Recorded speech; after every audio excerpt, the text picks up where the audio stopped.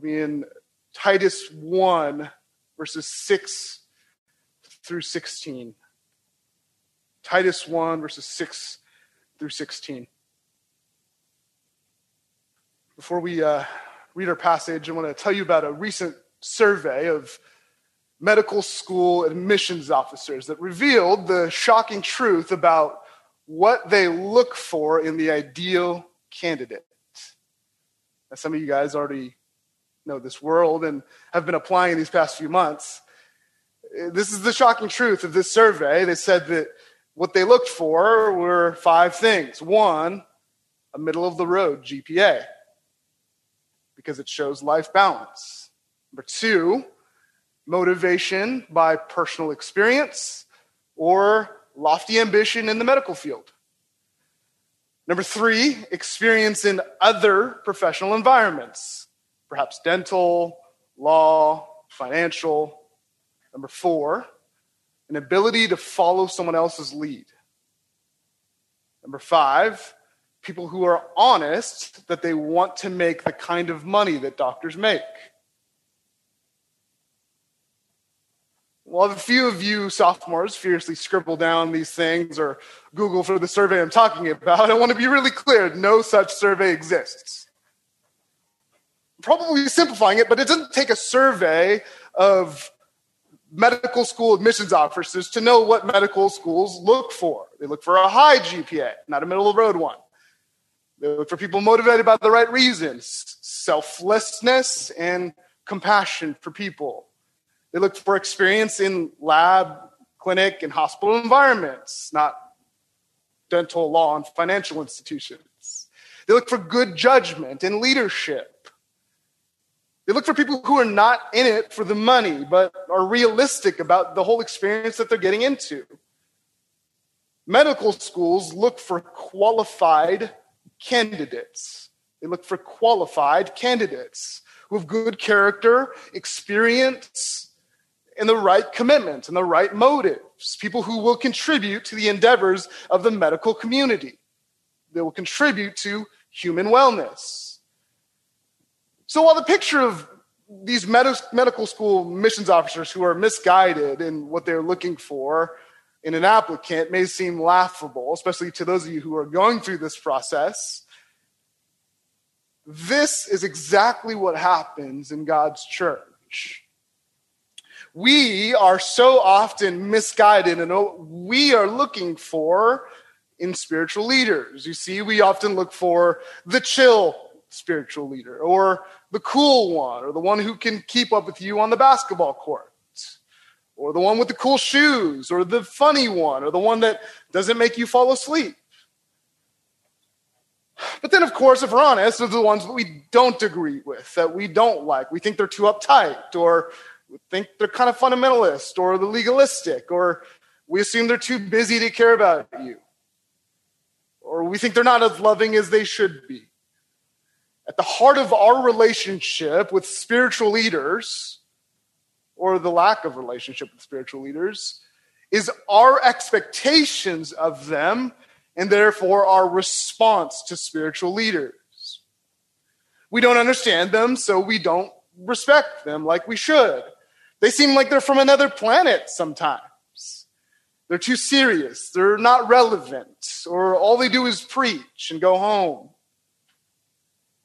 Now, Grace on Campus, my concern is that you may be in a place tonight where you are not connected in a meaningful way to the leaders in your life. Or that you may be in a place where you think they are unapproachable or not as helpful as they should be. Or maybe you're in a place where you are purposefully keeping them at an arm's length. Now, I believe this passage tonight will help you understand why God has called men to be spiritual leaders, why God has called these men to be who they are, to do what they do, and how he has wired these men to shepherd his church.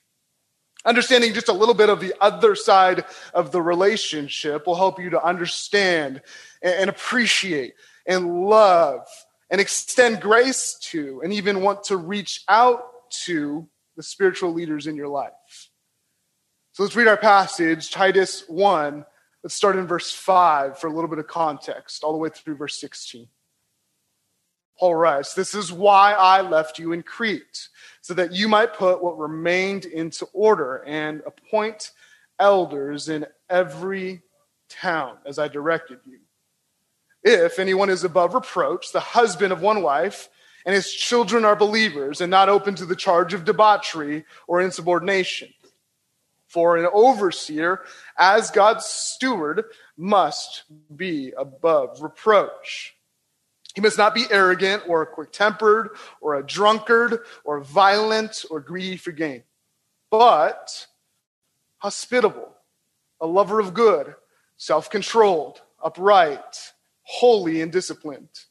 He must hold firm to the trustworthy word as taught, so that he may be able to give instruction in sound doctrine and also to rebuke those who contradict it.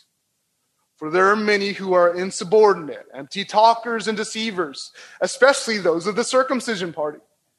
They must be silenced, since they are upsetting whole families by teaching for shameful gain what they ought not to teach. One of the Cretans, a prophet of their own, said, 'Cretans are always liars, evil beasts, lazy gluttons.' This testimony is true. Therefore, rebuke them sharply, that they may be sound in the faith, not devoting themselves to Jewish myths and the commands of people who turn away from the truth. To the pure, all things are pure. But to the defiled and unbelieving, nothing is pure. But both their minds and their consciences are defiled. They profess to know God, but they deny him by their works. They are detestable, disobedient, unfit for any good work." This passage is God's instruction in Titus for us, really a pamphlet-length passage for us to familiarize ourselves with God's design for leadership in the church. God's design for leadership in the church, so that we can respond to the leaders in our lives in the way that we should, to cultivate relationships with them, to honor and respect them, and to let them rule over us. Flip over really quick to the book of Hebrews. Hebrews 13. Look at Hebrews 13, verse 7. "Remember your leaders, those who spoke to you the word of God." It says, "Consider the outcome of their way of life and" what? "Imitate their faith." Drop down to verse 17. "Obey your leaders and submit to them, for they are keeping watch over your souls, as those who will have to give an account. Let them do this with joy and not with groaning, for that would be of no advantage to you." Some of you want to be leaders in the church as well. You're figuring things out. You're angling to go to seminary or to be an elder someday, and you just want to know the things to do to get to the next step to eventually be a leader in the church. Well, this passage tonight shows you not what to do, but who to be.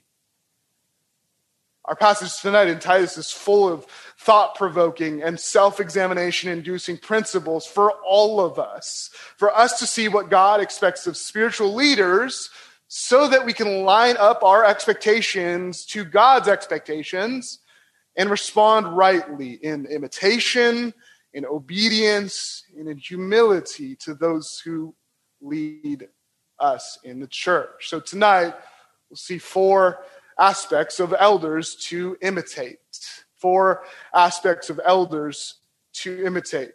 The first is the elders' care. The elders' care. That is, the elders' care for his family. You see that in verse 6. Paul uses in this passage two words to describe these men: presbyteros in the Greek and episkopos. Presbyteros in verse 5, and appoint Elders, presbyteros, in every town. And then in verse 7, the word episkopos, for an overseer.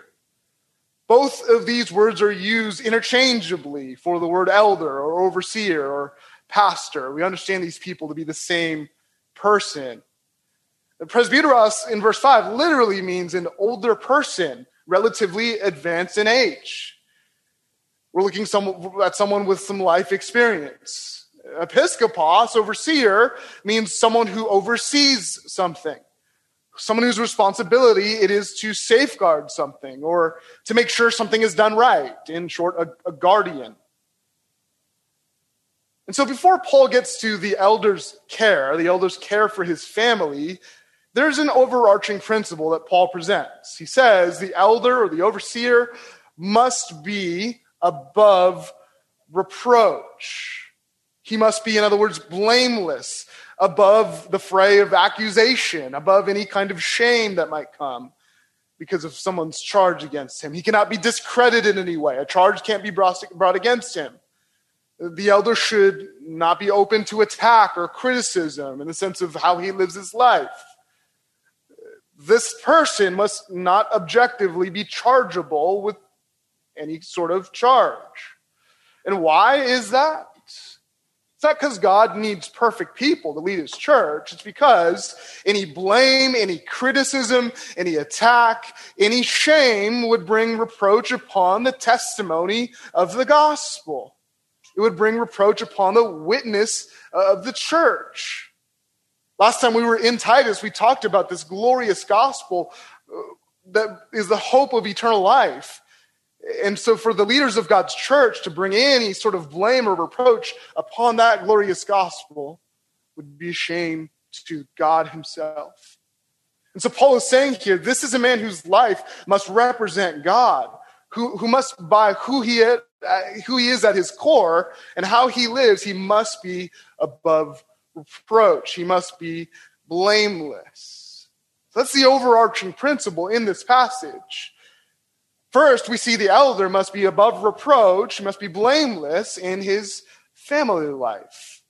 Verse 6, if anyone is above reproach, the husband of one wife, and his children are believers and not open to the charge of debauchery or insubordination. First, we see he must be the husband of one wife.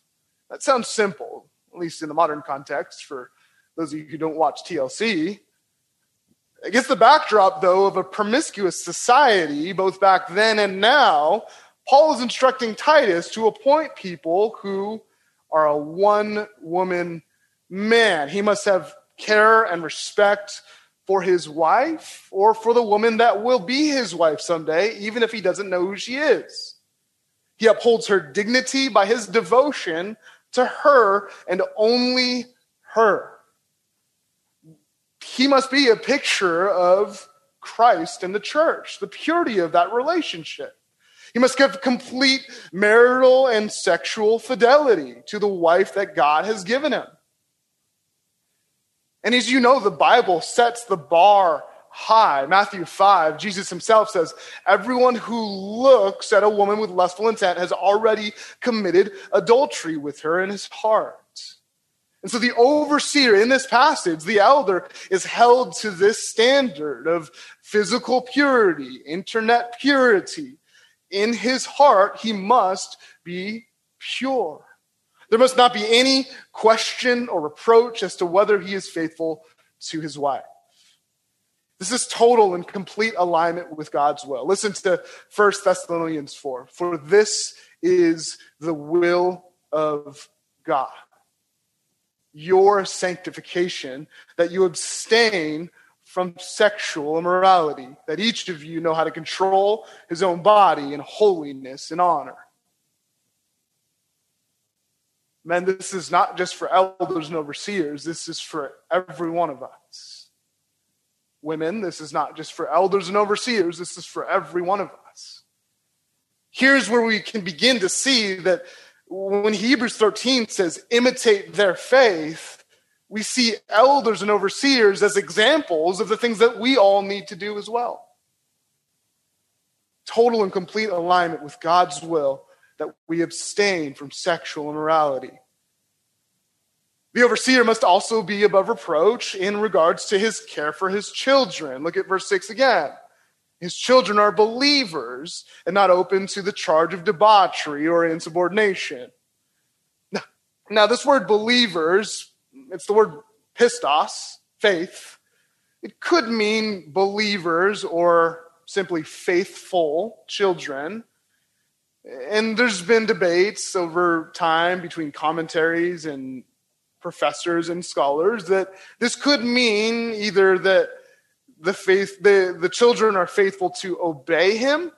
They're simply faithful to obey, like a servant. A faithful servant would obey his master.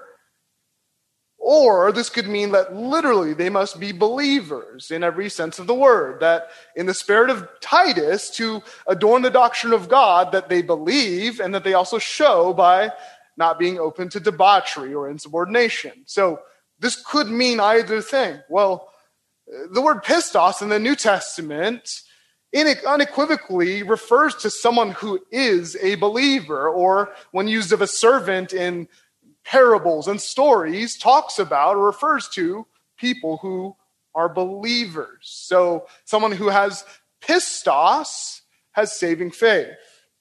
So I believe here, at least from the reading I've done and the study I've done, that Paul is saying that the elder literally must have children who are believers. This is over and above the principle found in the parallel passage, 1 Timothy 3, where it says the elder must just simply manage his own household well.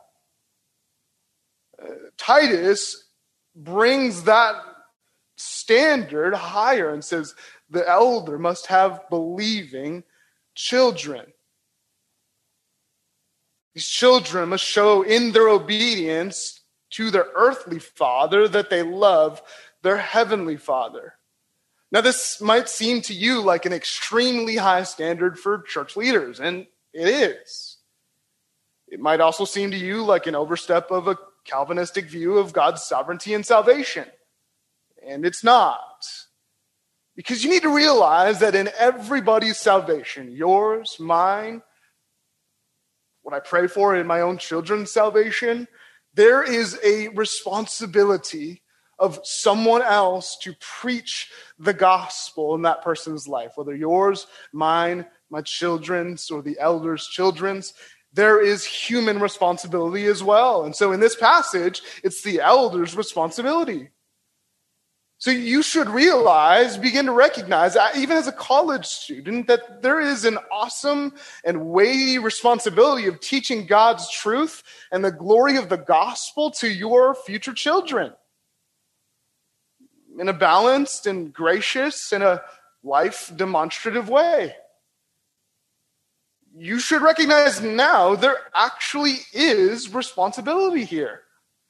It's painstakingly prayerful, but it's joy-filled, and it ultimately is your responsibility. Begin to observe the examples around you of the staffers, of the priority it must be not just in the elder's life, but in every parent's life. Both of these family life qualifications are a principle, a short description, if you want to understand it that way. So it doesn't blindly disqualify single men or those without kids. Paul's simply addressing what is ordinary in the church for an elder to have a wife and kids. And so this passage still has implications for all. You see, for the single man, this would have import for how he dates, or if he flirts, or if his interactions are appropriate with other people. For the man who is a widower, there can be implications. For the man who doesn't have children, there are still implications. The bottom line, though, is, does this man's family life or trajectory toward a family life compromise the witness of the gospel and the church in any way? The overseer must be above reproach, blameless in his care for his family. 1 Timothy 3:5 says this, "For if someone does not know how to manage his own household, how will he care for God's church?" An argument of lesser to greater. The overseer must be a spiritual father to those in his own household before he is a spiritual father to those in God's household. This is the elder's care. The elder's care for his family. Secondly, we see the elder's character. The elder's character. That is, his godly character. For an overseer, verse 7, for an overseer as God's steward must be above reproach. He must not be arrogant or quick-tempered or a drunkard or violent or greedy for gain, but hospitable, a lover of good, self-controlled, upright, holy, and disciplined. An overseer, Paul says here in verse 7 again, as God's steward must be above reproach. Now this word steward here in this verse is oikonomos, literally oikos, namas, law of the house. The overseer of the oikos, the overseer of the house. So Paul extends his metaphor. He says the elder is the steward of his own house, verse 6 we just looked at. And now Paul says he is the oikonomos, the overseer of God's house, here in verse 7. And as such, Paul reiterates, he must be above reproach.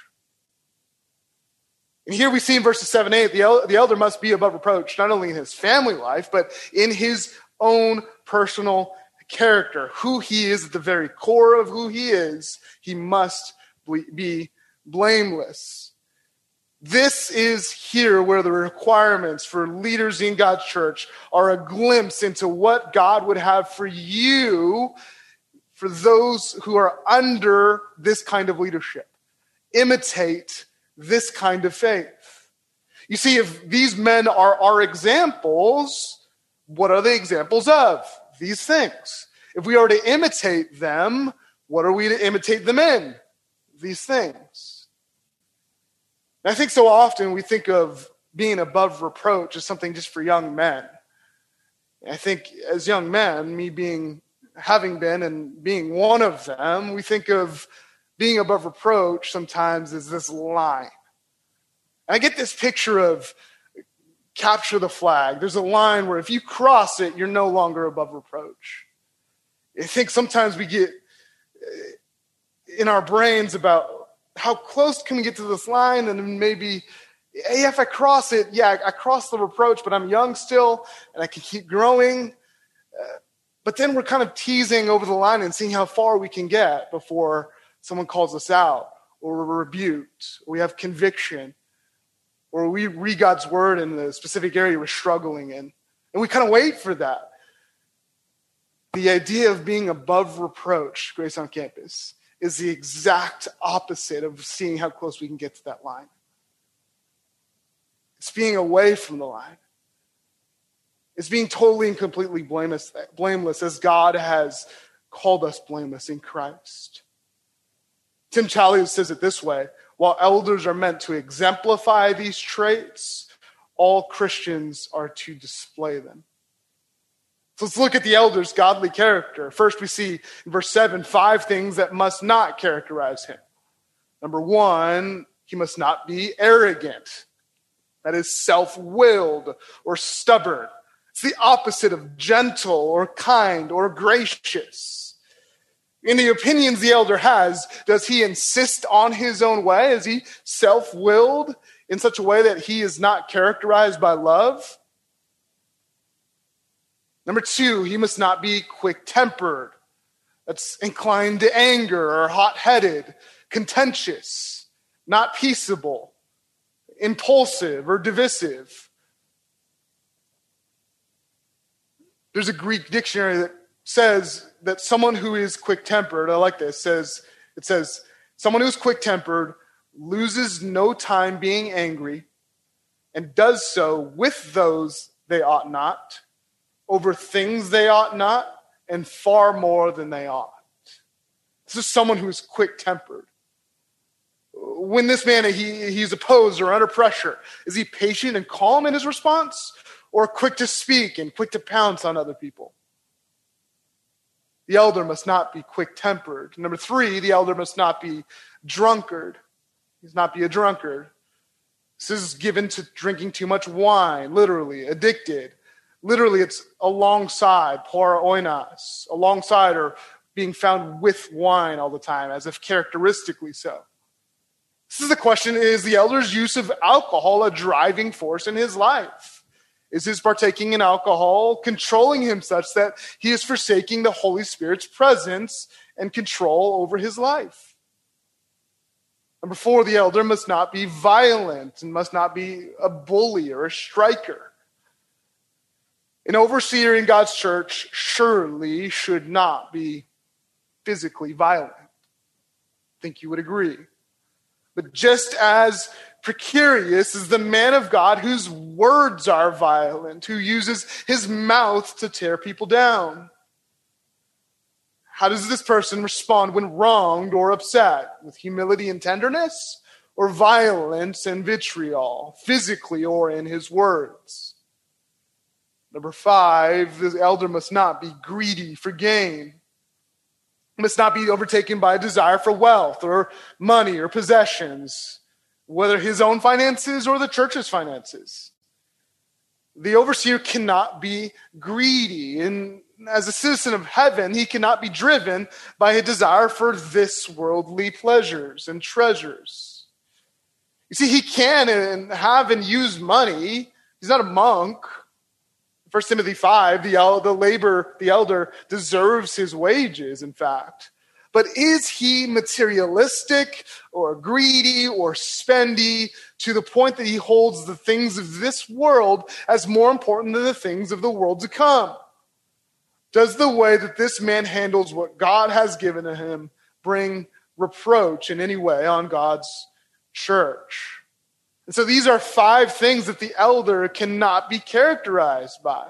These are the vices the overseer must not be enslaved by. He must not be gripped by these things or held by these things. His own pride, his own anger, his desire for drink, his desire to dominate, or his desire for wealth. The big picture again here is this man must be above reproach in these areas. As a steward of God's house, the church, he must not be under the control of his own desires or emotions.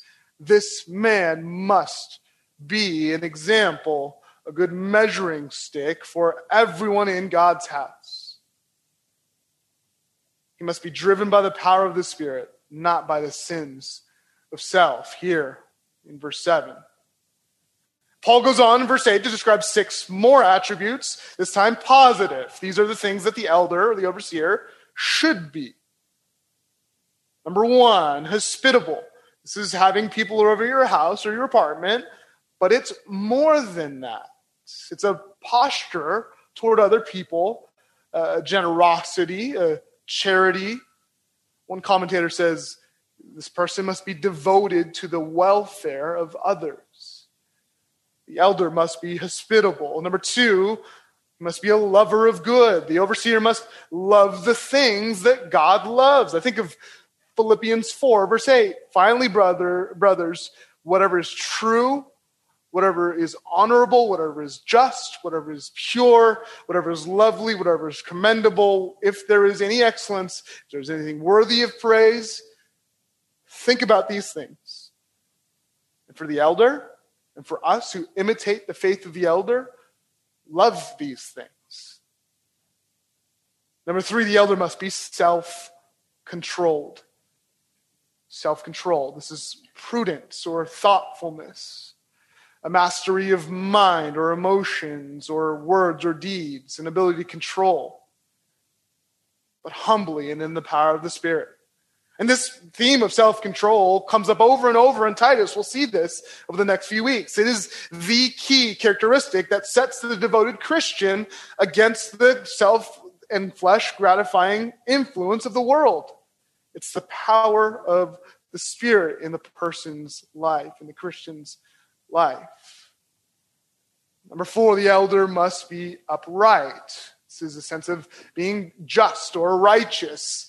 Now, it's not being declared righteous by God, not being declared upright, but this is a characteristic where the elder is concerned as an overseer to do what is right, a life of uprightness in worship to a righteous God. Number 5, the elder must be holy. It is devout or pious, pleasing to God. This elder must want to be pleasing to God. This must be his life's anthem. This man has set himself apart to serve God in his church. And he should be, in relation to that, be willing to go then the extra mile to deny himself in ways that others might not be willing. He must be holy. He must be set apart. Lastly, the elder must be disciplined. This is the picture of the athlete in 1 Corinthians 9 who disciplines his body. This man, the man of God, the overseer, disciplines himself for the purpose of godliness.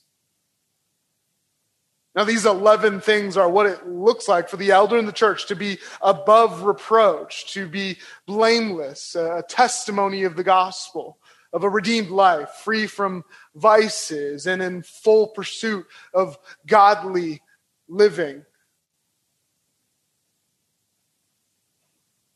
1 Peter 5, verse 3 calls elders examples to the flock. And again, we talked about this already, but Hebrews 13:7, we must imitate their faith. And so this list, while it is what is required of elders, should be what all of us desire to be. For our lives to be above reproach, to be blameless in these areas, that there would be no reproach, no blame, no shame on the gospel of Jesus Christ. That our friends wouldn't see our lives and think, well, you've told me the gospel, but the way you live your life, recklessly or in the power of the flesh instead of the power of the Spirit, we should not want to bring reproach on the gospel of Jesus Christ. And so we must follow the examples that these men, the elders of God's church, are to the flock. We must consider the outcome of their way of life and imitate their faith. Would we be just like the elders of our own church are, testimonies of God's saving and sanctifying grace? So this is the elders' character, Thirdly, we see the elders' commitment. The elders' commitment. That is, the elders' commitment to God's word. Look at verse 9. He must hold firm to the trustworthy word as taught, so that he may be able to give instruction in sound doctrine and also to rebuke those who contradict it. The elder must be devoted to God's word. He must, it says here, hold firm to the trustworthy word as taught. You see, this is the means by which the elder can remain above reproach, how he can remain faithful, how he can remain blameless. He must hold firm, hold fast to. He must be immersed in God's word, and that is how he will be found above reproach. I like the NASB here. It makes this connection grammatically. It says holding firm, a present participle, an ing verb. It's what the elder is constantly doing. It's what he is currently doing. He is holding firm, holding fast to the trustworthy word. Turn with me to Psalm 1. We'll see a picture of this. Psalm 1.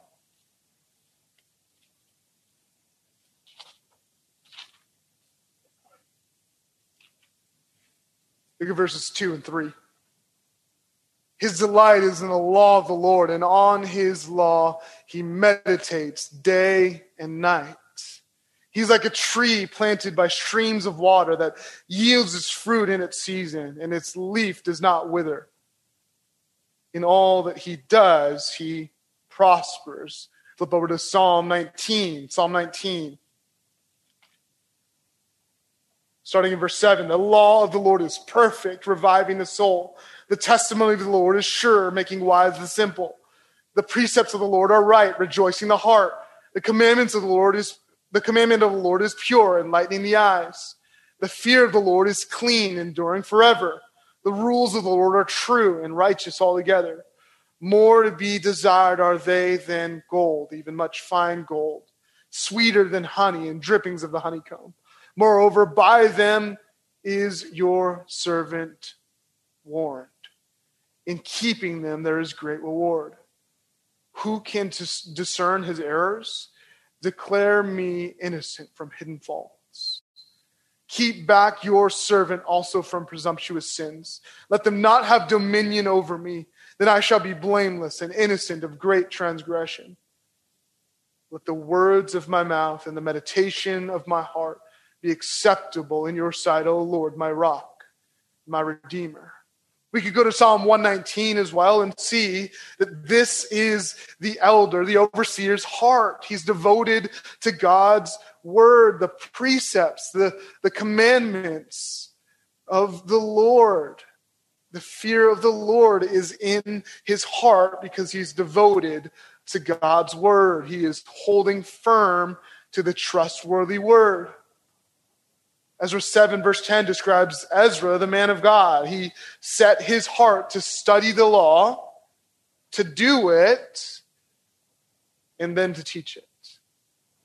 This is the man of God, the elder, the overseer, a man who holds firm to God's word. Back in Titus, notice there are two purposes for which the man of God holds firm.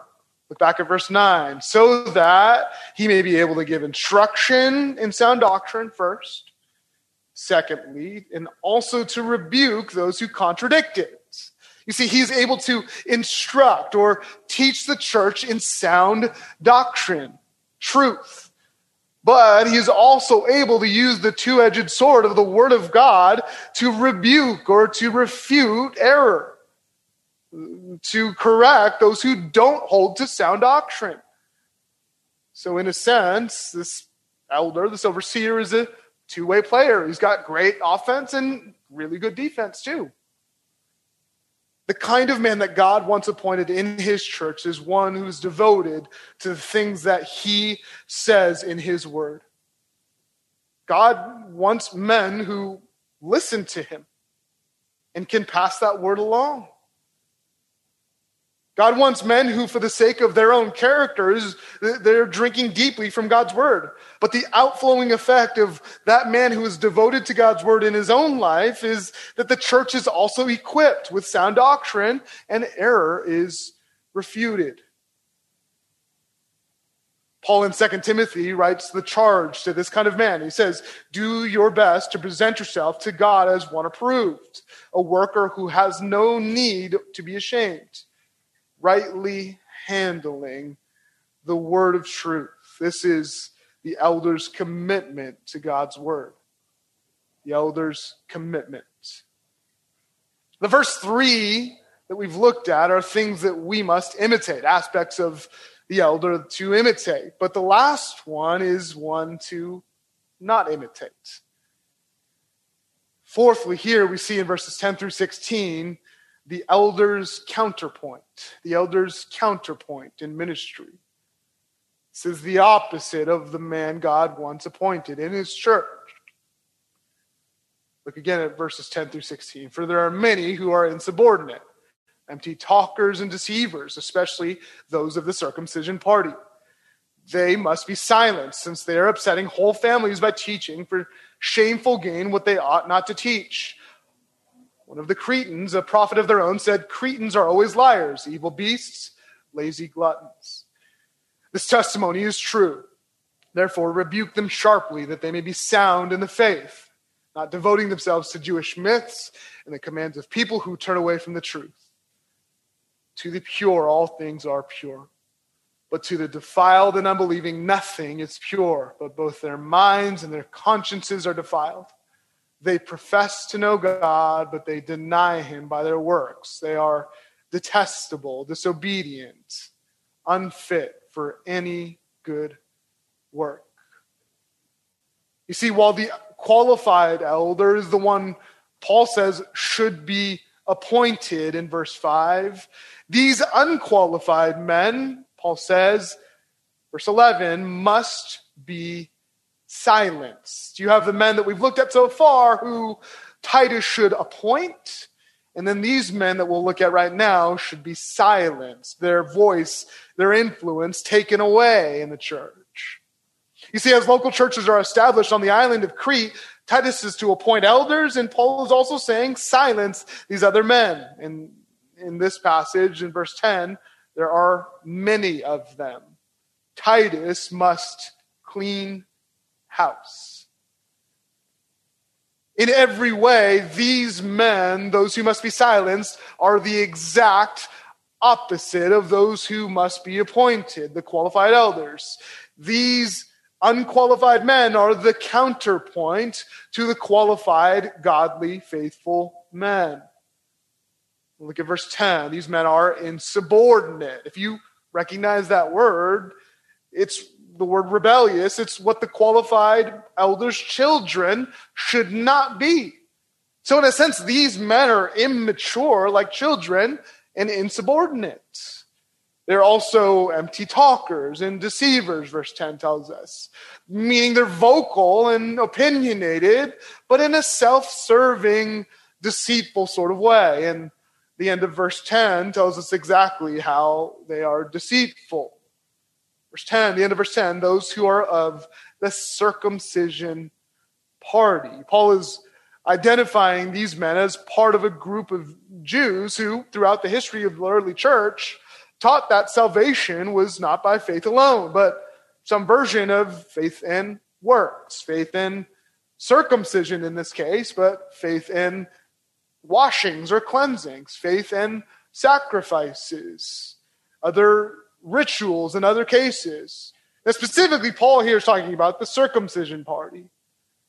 And before we think, yeah, we're talking about false teachers, these men are very clear in the church that they're deceiving people, any time you add anything to the gospel of Jesus Christ, of his grace and his free mercy to those sinners who don't deserve his love, you are on the path of being one of these men. Anytime you say someone must do something to be godly and to be in God's family, anytime you say someone must do something your way or must do something your discipler's way, and you leave no room, no grace, you are on the path of one of these men. The very counterpoint to godly ministry. And so we ought to think about the gospel clearly, and then to think about godliness and holiness in a life that is growing as two completely separate things. But here, these men, they bring the gospel, the free grace and mercy of Jesus, and confuse it with for people with circumcisions and rites and sacrifices and rituals. So while the qualified and appointed elder is a product of God's grace and mercy, this insubordinate, unqualified man is a product of his own effort, his own desires, his own requirements. The qualified elder is exemplary in his family life, and these men, verse 11, are upsetting whole families. The exact opposite. They teach for shameful gain what they ought not to teach. Instead of leading their families with integrity and leading the family of God, these men, these unqualified men, are destroying families by teaching their errant doctrine. They're picking off whoever they can with their teachings. They're targeting the weak and deceiving them, even profiting monetarily or materially from this. 2 Timothy 3 describes these men in a different church, for among them are those who creep into households and capture weak women, burdened with sins and led astray by various passions.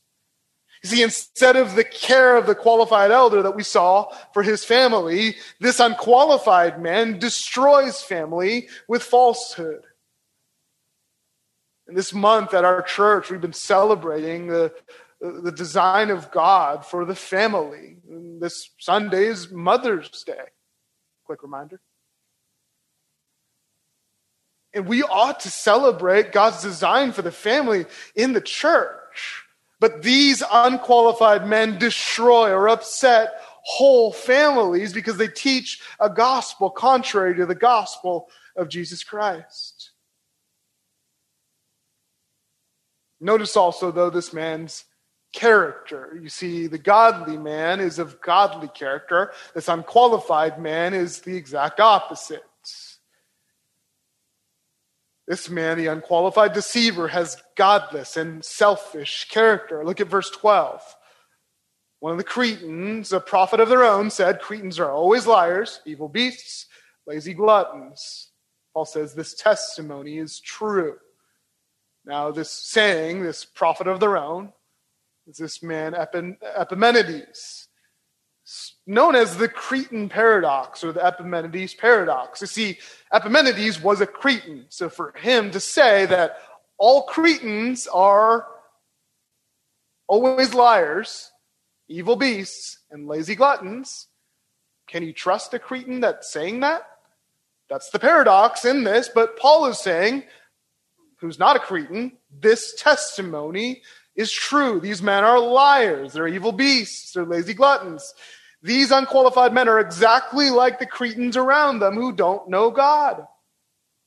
So as we think about our own character tonight, there's a very simple principle here. Do we look like the world around us? Do we look like the Cretan world and the culture around us? For these men, their God is their belly. They ravage the church like an animal, and they'll lie to everyone in the process just to get paid and just to satisfy themselves. Paul's instruction to Titus is to rebuke them sharply. And this is what the appointed elders are supposed to do, if you remember verse 9, to rebuke those who contradict sound doctrine. And that's what these men do. But notice the grace and the patience of the Apostle Paul here. Why does he tell Titus to rebuke these men? What's the goal here? That they may be sound in the faith. Paul wants these unqualified men to know God, to see their error and repent, to be restored to right fellowship in the church. But in their current state, these unqualified men are the opposite of the elders whom God once appointed. So rebuke them, Paul says, sharply. While the qualified overseer demonstrates a commitment to God's word, the unqualified false teacher is committed to man's word. He's again the opposite in devotion to God's word. He's devoted instead to his own word. You see, while a faithful elder is devoted to the trustworthy word, sound doctrine, those of the circumcision party, verse 14, are devoting themselves to Jewish myths and the commands of people who turn away from the truth. These men are devoted to Jewish myths, perhaps genealogies or numerology or other hermeneutical abuses of God's word. They're twisting these things to fit their own agenda, their own lives, to convince weak people to give them money and things. This is, again, how they're tearing families apart. And they're also committed to the commands of people who turn away from the truth. You see, they've taken the teachings of man, the traditions, the commandments of the Jewish elders, the man-made laws that were added on top of God's law, and they use these untruths to manipulate and target the weak sheep in God's flock. And so to the pure, Paul says, those who understand true righteousness, that it doesn't come from within, but from the righteousness of Christ, Paul says, to these people, all things are pure.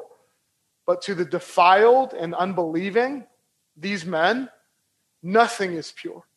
Both their minds and their consciences are defiled. These men have an outward religiosity and an extreme moral inconsistency with what is truly taught in God's word, in God's church. These men don't even follow their own moral ethic. And Paul's assessment of these men's character in verse 16 is perhaps the most damning. They profess to know God, but they deny him by their works. They're detestable, disobedient, unfit for any good work. In the sight of God, these men are detestable. They are not pleasing to God like the faithful elders are. As opposed to the faithful appointed elders who are obedient and hold fast to the trustworthy word, these men are disobedient. They are, in fact, unfit for any good work. While the faithful appointed elders are equipped for every good work through God's word, these men are useless, incapable of any good work. They are unqualified. And so these unqualified men serve as the counterpoint to God's faithful elder. These unqualified men are to be silenced. It was the best of times. It was the worst of times.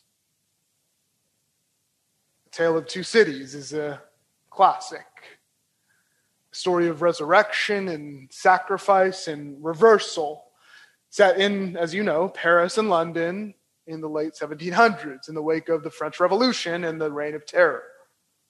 And it's required reading, and for good reason.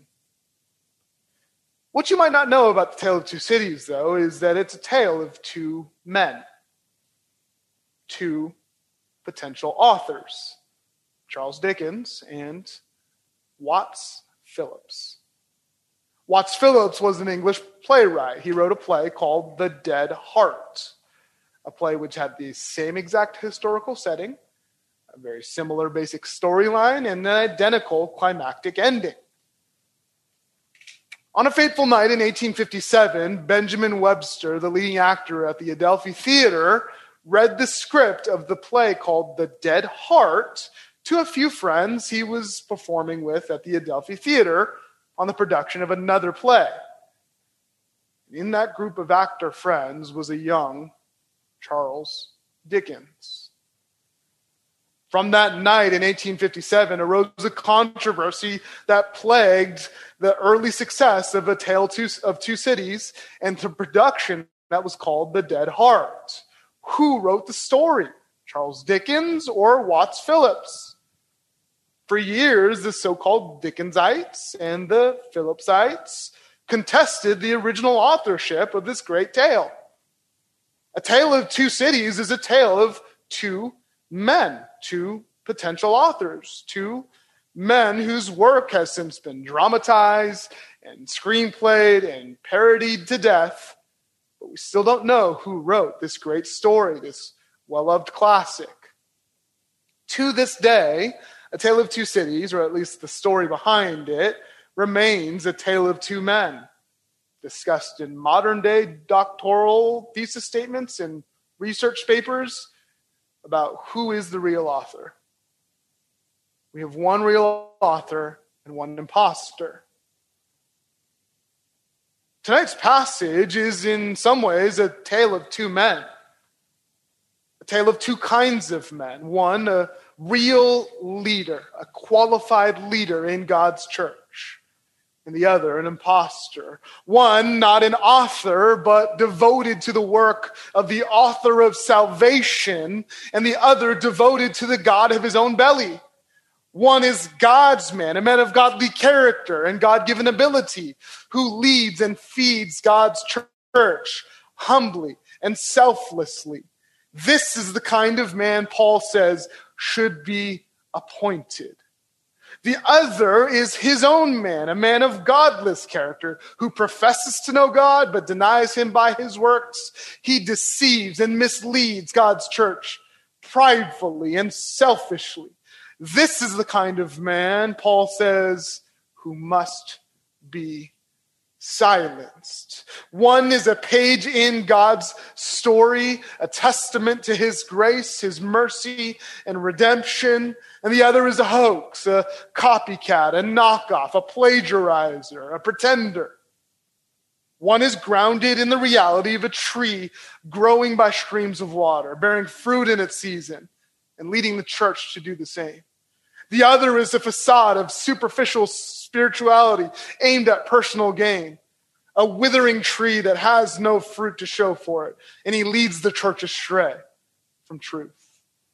Tonight, we've seen this tale of two men, those who should be appointed and imitated, those who are an example to God's flock, and those who must be silenced. And tonight we've primarily sought to understand the man of God, the qualified elder who is above reproach in his care for his family and his godly character and his commitment to God's word. Grace on Campus, my prayer is that we see this passage and we would, as a result, respond in a way that would respect and imitate and honor those whom God has appointed in his church.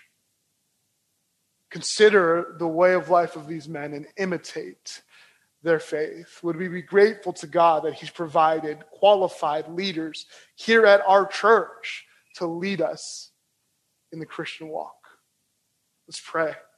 God, thank you for your word. It's so clear who you need to lead your church. And we are so grateful we are at a church where we have these men. We have this kind of qualified, humble, faithful leader. And so, God, we are so thankful that you have placed us here for this season of life. And God, would you give us much grace as we seek to understand these men, to respect these men, to develop relationships with them, and to imitate their faith. Lord, protect your church. Use faithful men to refute error, to rebuke men who lead astray. And we ask, God, your protection on our own church in this season, that, God, you would give us clarity in leadership and bravery in leadership and humility in our leadership that would protect your church and lead it to obey you, to be set apart for you, and to worship you. And so, God, we love you and we thank you for the clarity of your word and the ability that we have to see this passage and be grateful for what we do have. And so, God, we commit these things to you. Work by the power of your Spirit, God, even tonight, in your Son's name. Amen.